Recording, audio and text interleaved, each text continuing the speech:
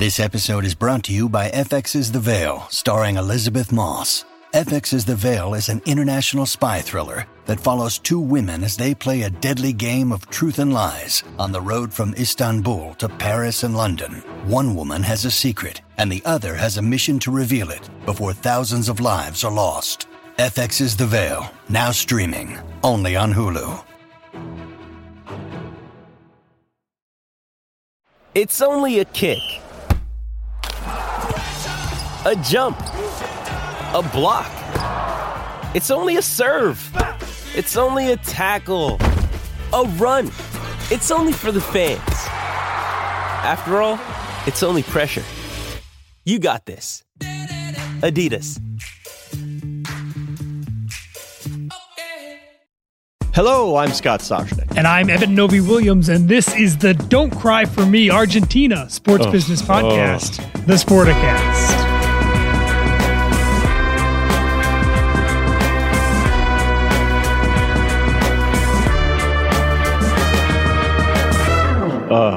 Do you know Evita? You know the whole story? Oh, I do. You made such a big deal about Petula Clark last week, Scott. I figured I'd bring Andrew Lloyd Webber to the to the podcast today. I think we should do our best impersonation of Andres Cantor. Oh, wow. That was pretty cool. I mean, a huge, obviously, Argentina fan, soccer fan. I mean, he could barely get the word. His eyes started to well immediately. He's like, "Go! Argentina campeón del mundo!" And he's like, and he reaches over to his partner. His partner puts his arm around him. His eyes start to well. He's and over and over, "Go! Argentina campeón del mundo!" Almost like he couldn't believe it. He was talking himself into it. Like, is this real? I shouldn't be surprised by it, but I was amazed at how quickly everybody wanted the Andres Cantor call, right? Knowing of course I wanted his place in the sport and also where his allegiances are. And you're right, it very much lived up to the billing as well, and so did the game. I don't know if you watched it, Scott, but what a dramatic back and forth, a perfect billboard and advertisement for soccer at its most exciting. Let's just say that. But if I may, because we are always honest with our audience, and far be it for me to call you a fibber. But we discussed this earlier. You do know whether I watched it or not. Like, that's right. You do know whether. You know I didn't watch it. Yeah, why didn't you watch it, Scott? yeah. Well, I think everybody knows why I didn't watch it. I was stuck in an ice rink. We were in, which was the first rink? We were in. I was at the Belmont Hill School in Belmont, Massachusetts, for a game against the Junior Eagles. At what was that? First one was 10 a.m. and then we had a 2 p.m. rematch against the Junior Eagles. So we had to drive to the second venue. We went to a restaurant to get something to eat between games, and we got there in time for, I'd say, the last 10 minutes of overtime and the shootout. So the kids got to see what they wanted to see. Well, before you turned it on, you missed an all-timer of a game and a legacy cementing, whatever the superlatives are, you want to hurl at Leo Messi. A World Cup championship was probably the only real missing part of his resume, and to get it in this fashion at this point at 35 years old, there's no bigger takeaway for me from a business standpoint about this Qatar World Cup than it being the Messi World Cup. I'm going to give you a takeaway. Yep. My focus group of one was a focus group of 15 because the team was there. And these kids were all following it on the phone, and they wanted to race to the restaurant, and they were glued to the TV, and they're throwing like Di Maria and Mbappe, and they knew all the players, and they were so excited. So what does that portend for 2026 when the World Cup comes to U.S. soil, North American soil? These kids, I think for now, I don't know if it'll be every Saturday morning, but I think that they're going to be watching a lot more soccer than they used to. I think that's right. And if I'm Fox, we're recording this on Monday before we get the numbers. I imagine the numbers are going to be really big for what Fox did on Sunday morning for that France-Argentina championship. Fox obviously has the TV rights again in 4 years when the time zones will be a little bit better for viewership because it will be held here in North America. A lot of things I would imagine really exciting for Telemundo and for Fox as they look ahead 4 years from now to the tournament being here. Yeah, by the way, can I tell you about that Belmont Hill School? This is what's going through my head since I said it. Can I tell you about this place? Like you've heard, Please, I mean, please. We've all heard about these private schools and sort of what they look like but it was very funny. I was texting some of the Boston sports folks that, we deal with, and one owner says, "Oh, my proud alma mater." I'm like, "Oh, that's funny. I didn't know that." Fine. And then I'm like, "Oh, by the way," I'm like, "Beautiful rink, beautiful facility. It's an Olympic size rink in the back of the school. It's crazy." He's like, "Well, proud to say I chaired the committee that did the athletic fields." And I'm like, "Of course you did." But by the way, just unbelievable, like really, really unbelievable facilities. And I'm sure all the other prep schools up there are quite similar. But so it looks like something Cutter would have built in the past. It looks like something Cutter would have built. 12 years. Yeah, exactly. A little less, probably a little less expensive. A high-profile thing. But man, oh man. So I just go back to watching all the kids and being so excited, and using the soccer terminology. It wasn't just that they were watching it; they were clearly watching the entire tournament, and they were talking about other teams. And there was some song that my kid was playing. I was humming it outside for the World Cup. I have no idea what it is, but they name every country and he knows every word. He's singing the whole damn song. And the kids were discussing, and they wanted to warm up with the soccer ball beforehand. Normally they throw a football around and warm up, but as hockey teams at the pro level do, they kicking a soccer ball around and warm up. And they were pretending they were each player on different teams. So whether it has a long-lasting hold, I don't know, but at least captured the attention and the imagination. And it sure helps, by the way, when there's 6 goals scored. I hope if that was 0-0, it's not the same. I'm sorry. It sure helps that there were 6 goals scored. American fans, if you want to capture the American imagination, and I know it's not central, I get it. I know I am one who enjoys a first touch settle. That's beautiful, or a pass, or a run, or a create space. I enjoy that as much as the next person. I played the game. I understand it. But if you want to capture the hearts and minds and the wallets of America youth, you better score some damn goals. That's what I got to say. Do you think Jackson and his teammates know Angel Di Maria because they watched a lot of the World Cup, or Yes. do they know it because of FIFA, the video game? Both. Okay. Both. Yeah. Definitely. But to see them in person, plying their trade, to watch Messi score, and as they would say, an overtime goal. I will say my kid was like, in the World Cup final, you shouldn't play the whole 30 minutes. It should be golden goal. You score, you win. That's it. Like that should have ended it right there. Yeah. He's like, no shootout. That should have ended it right there. I couldn't disagree with him. It does this, and I've been on this boat for a long time. It felt like it highlighted just how bad the shootout is as a means of deciding the most consequential game in global sports every 4 years. It seems almost criminal to have that game that exciting, that many goals, and then to have it end in what is essentially a very gimmicky style. It's almost like the NBA finals if it just ended in a shootout competition or a free throw shooting competition. But you do get the notion that you can't have them out there running forever. Like, I don't. That's why the NHL went to 3-on-3. If I told you there was another 30 minutes of that game, do you think it would have ended tied? I don't believe it. I don't know. It depends on how they want to play it. I don't know. Maybe you just reach a point of exhaustion where you really can't do much. I mean, if you've played soccer, and I'm going to use this lightly, I know you have as a goalie. Okay, whatever. But as one who has been out in the field and actually running for a long period of time, maybe I'm just not in the shape that I should have been. But I'm going back to my my teenage years. You get to a point where like everything just goes. Like the ability to start, stop, dribble, settle, it just go. If you hit a point of fatigue where you've just hit too much, it just gets ugly. Like maybe that would lead to a goal, I don't know, or a mistake, I don't know, or maybe it just leads to more ugly soccer. I think you would probably agree with me on this. I think one of the most exciting things in sports is Stanley Cup playoff overtime. Yeah. Where they literally play, as you know, they play until the wheels fall off. There's they can go but that's 4 my extra point. Overtime periods. But that's a little puck, and it's always moving towards the net, and it's just bound to go in. You don't often get. You can play an extra 60 minutes of overtime hockey without a goal. I don't think you can play that many 60 extra minutes of World Cup soccer and not get goals. I mean, we saw 2 in the 30 minutes that they did have. To me, it feels like, it should be golden goal, and they should keep playing until somebody wins. And I know you read an article that sort of pointed out the difference between what it would be a North American or American focus on the World Cup success on a broad scale, as well as what that meant in the Arab world. And you see for Qatar, just a home run success in what they were trying to accomplish. Yeah, this is a story in Grid News that hat tip to Jacob Feldman, who sent it to me, and it's written by a guy named Aziz Abu Sarah, and he's looking at essentially the way in which this was a really big success for Qatar, and it's not a lot of people in the West, in Europe, in North America.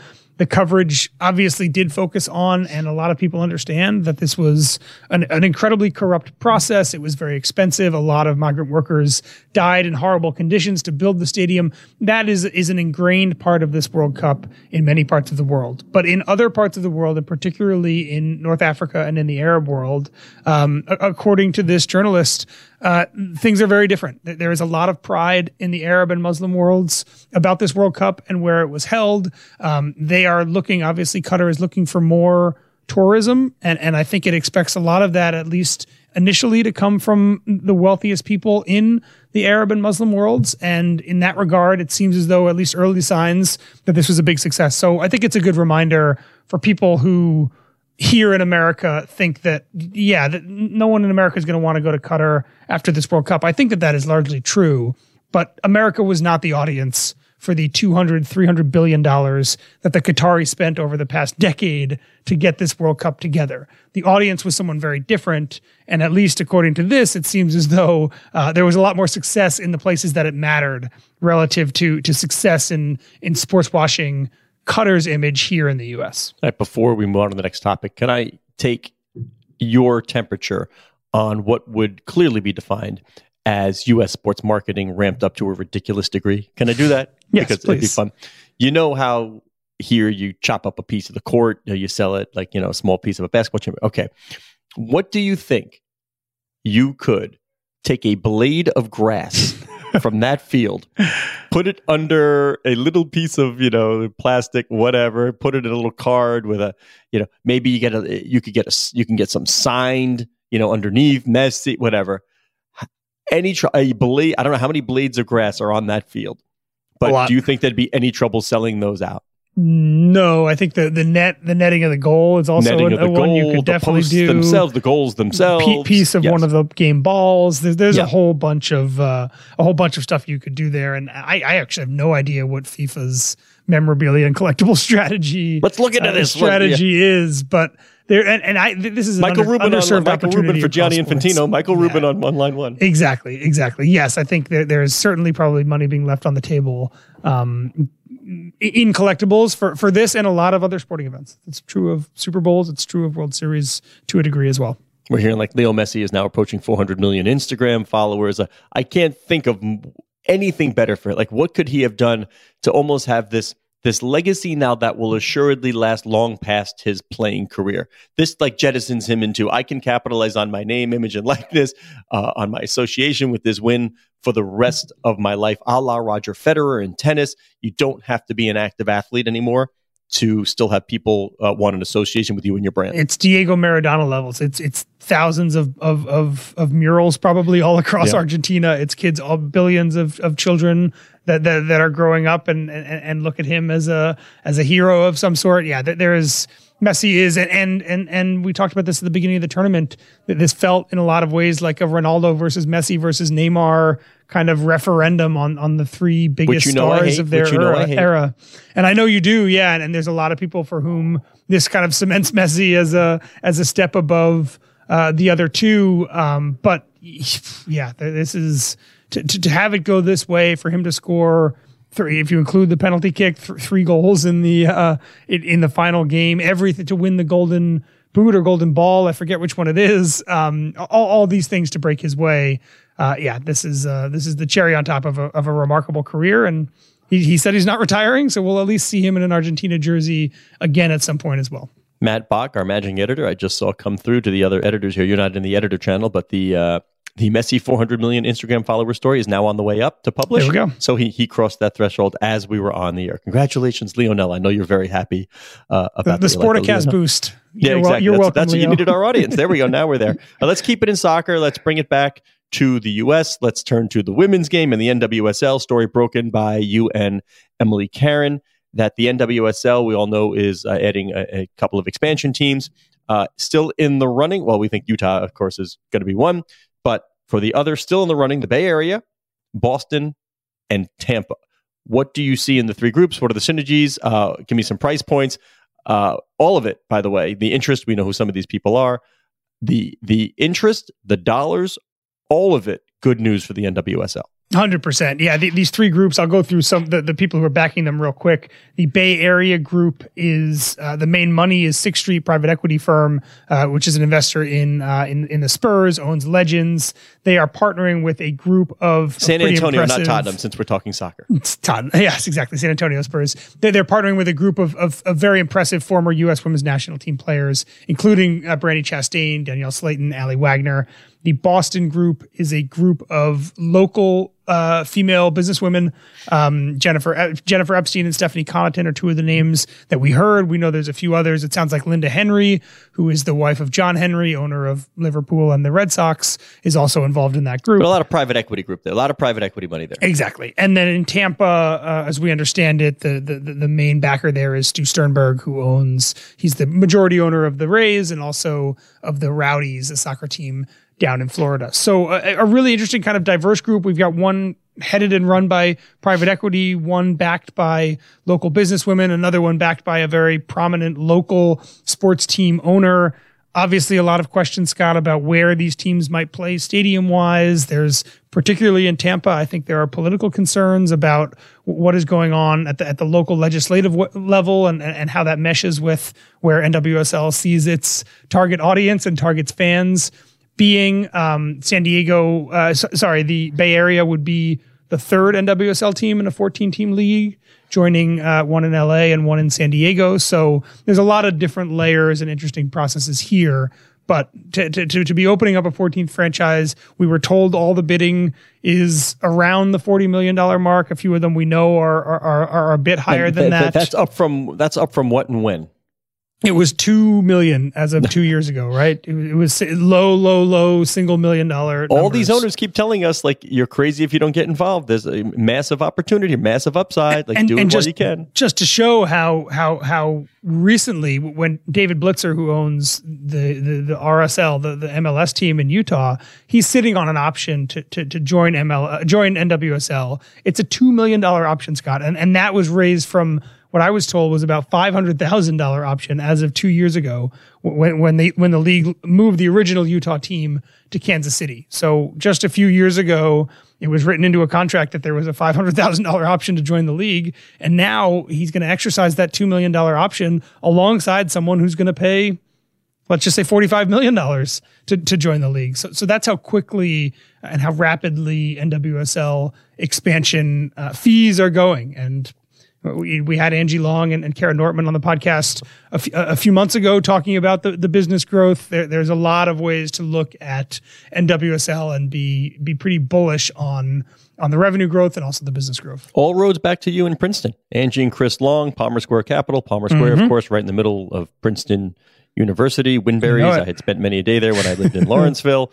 For people who don't listen to the show, you, of course, were an esteemed athlete on the lightweight football team at Princeton University, which won exactly 0 games during your tenure. Congratulations. All of that is sadly accurate. One other thing we should mention on NWSL, Scott, there are 2 other teams that are for sale in the wake of the kind of ongoing investigations perhaps and the most new valuable team in information. the league in the Thorns, Portland Thorns and the Red Stars over in Chicago. So in addition to Utah and one of those 3 expansion teams joining the league, we're probably going to have 2 new owners in the league by the start of next season as well.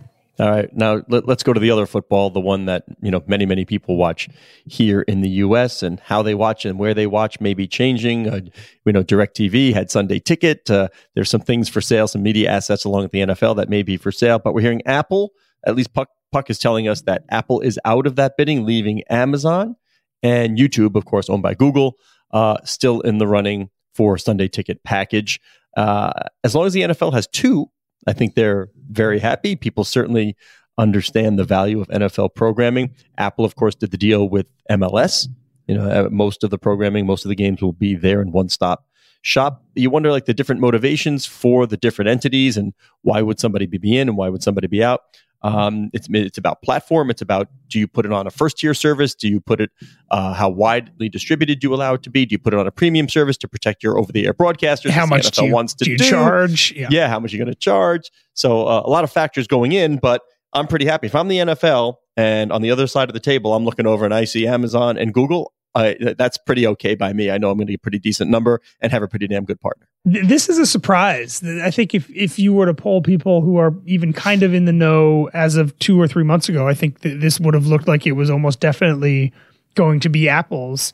The fact that Apple's dropped out, I'll add a third, by the way, option there. If Amazon and Google are the two other companies that are really in serious talks here, I wouldn't put it past the NFL to maybe try to do something on its own. Yeah, sure. They're thinking about trying to get strategic partners for its own media properties. The mere fact that NFL Films tied up with Skydance in sort of a way that really will enhance the NFL as entertainment.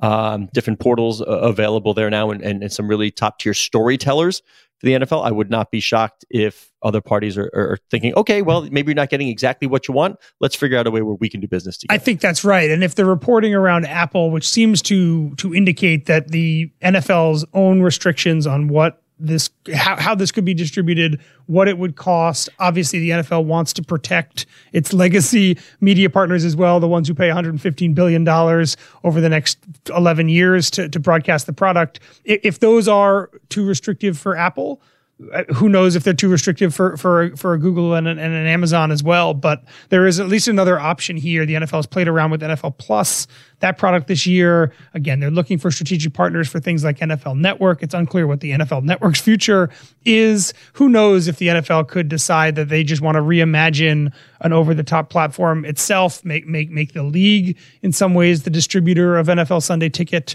and do that way, which obviously it gives them the ability, maybe less money coming in directly, but gives them the ability to really dictate everything they want to do around the coverage, what it looks like, who can access it, et cetera.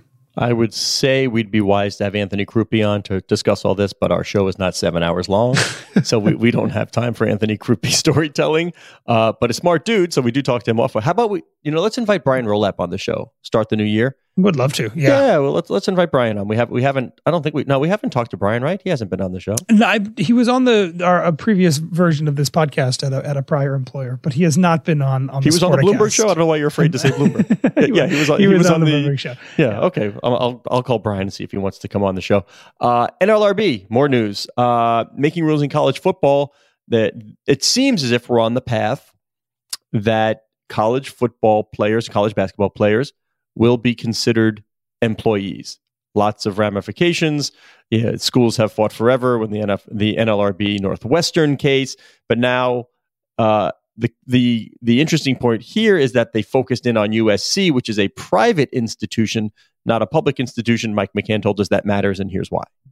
It's dizzying, Scott, just to try to keep tabs on all of the different ways the classic college sports business model is either under attack or is changing. The league, the NCAA in the past week. Also, we should mention new president Charlie Baker, the governor of Massachusetts, when his term is up early next year, is going to become the next president of the NCAA. Bold prediction by Soshnick. He will unsuccessfly try to get an antitrust exemption from the NCAA. There you go. I'm saying unsuccessfully right now. He was picked largely because the NCAA is looking for that antitrust exemption, and someone with deep knowledge of the political arena might be able to make that happen. But yeah, going back to NLRB, there has been this conversation for so long about whether athletes should be considered employees. We're 7 years, Scott. I can't decide if that's longer or shorter, but 7 than I think it is. But 7 years since Northwestern held that vote, that union vote, the football team led by Kane Coulter. There's a lot of interesting things here. If they are employees and joint employer by the school, the conference, and the NCAA, that would mean they need to get paid. That would mean they need benefits. It would also mean they can be fired. There's a whole host of ways, and this, if it happens, is probably a long way away still. But there's a whole host of ways whereby if the NLRB decides that under the National Labor Relations Act that college athletes, particularly those in sports like football and men's basketball, are employees, there is a whole host of ways, and we don't have time to get into them, but a whole host of ways in which the entire economy of college sports dramatically changes under that scenario. Good for you, by the way, because when you were talking again the second time, I referenced Northwestern, and when I think of Northwestern, like the only name that comes to mind is the running back Darnell Autry. Okay, right? So that I just remember he was like a theater major, but he's a great football player. So I remember all that, and in my head I was like, "What the heck was that quarterback's name? Who was he was the name? Wasn't he? Was the name complainant on the thing? Like, and then you just said, "Oh, led by quarterback King Coulter." Thank you. that would have been one of those that bothered me for days, and I would not have allowed myself to look it up. I would have just stubbornly waited just until waited for it to pop. Yeah. I'm like, because I can't name Can you name a single other Northwestern football player? No. Okay, neither could I. I tried. I can't. Perfect. Yeah. No. Okay, neither could I. Anyway, we need Ravel. Hey, Darren Ravel, give me 1,200 former Northwestern football players. All right, and by the way, Aaron Judge, he hit 62 home runs this year. I heard. You know that dude caught the ball and he kind of ushered out of the stadium. I think he's in finance. And what do they say? Buy low, sell high. That's what you want to do. Somebody had offered him $3 million for the ball. He turned it down and chose instead to put it up for auction. Well, that auction closed on Saturday night or early Sunday morning. Offered 3, settled for 1.25. I'm no expert in auction, but I'm lower. 3 greater than 1.25. Still a lot of money, but should have taken the 3, brother. Like Monty Hall. You know what? Do you know the Monty Hall reference? No. Oh God, you're so young and stupid. Sorry. Monty Hall, let's make a deal. I know the show, but I know it under other hosts. All right, well, like you have a great prize, and like sometimes you're like, oh, do you want what's in the box or behind the curtain? And someone's like, oh, I want what's in the box, and it's like $3. Whoops, was he also married to Petula Clark? Or, no, or Alexa Yashin? Don't make me go Carol Alt on you. But anyway, he settled for $1.25 million when he was offered 3 and turned it down. This makes me think of Fanatics and the way in which they really try to press the idea of getting commerce done when a story is the most relevant in fans' minds. I wonder if this auction had happened a week after Aaron Judge's home run, if there would be a higher price point here. That $3 million offer privately offered was right after the game, if I remember. Yeah, there was emotion involved, right? So, yeah, I think that this idea that Fanatics has captured so well, which is that fans, right when they're caught up in the heat of the moment of something, are more likely to want to buy something or more likely to spend more money on that thing, maybe holds true here. Aaron Judge's home run chase feels like it was 5 years ago as we sit here. There's a NFL season since. There's been a World Cup since. Heck, he's re-signed with the Yankees football. Since. Yeah, he has a new contract. For me, it just feels like it was so long ago. And I do wonder if the fact that distance has happened between when the ball was hit and when someone had an opportunity to buy it at auction, if that was just too much time. And if this had happened 2 months ago, we'd see a very different thing. Interjecting with a question. Go. Would it have made sense for, and this is like, self-propelled arbitrage here. Could Aaron Judge have bought the ball for 1.25, signed it, and like something like, hey, dude should have taken the $3 million. Aaron Judge, what's it worth after that? Oh my gosh. Maybe more? Right. Probably. Yeah, probably it's worth more. Simply if he signs the ball, it's worth more. Isn't this the ball that was caught and it was given back to Aaron and then back to this guy? I can't remember actually exactly. No, I don't think it ever made its way back to Aaron. Okay, No. Okay, I was going to say. No, Aaron Judge should be willing to sign this right away.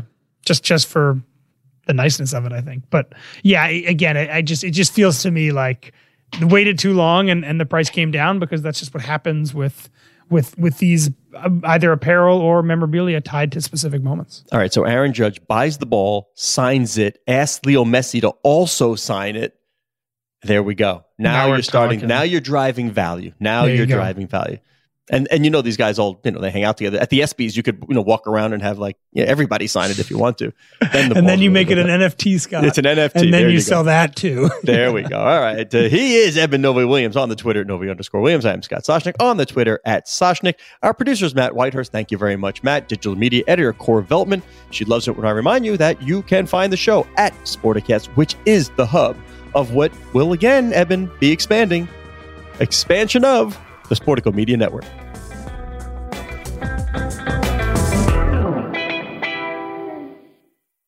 Step into the world of power, loyalty, and luck. I'm gonna make him an offer he can't refuse. With family, cannolis, and spins mean everything. Now, you wanna get mixed up in the family business. Introducing The Godfather at ChumbaCasino.com. Test your luck in the shadowy world of The Godfather slot. Someday, I will call upon you to do a service for me. Play The Godfather, now at ChumbaCasino.com. Welcome to the family. No purchase necessary. VGW Group. Void where prohibited by law. 18+. Terms and conditions apply.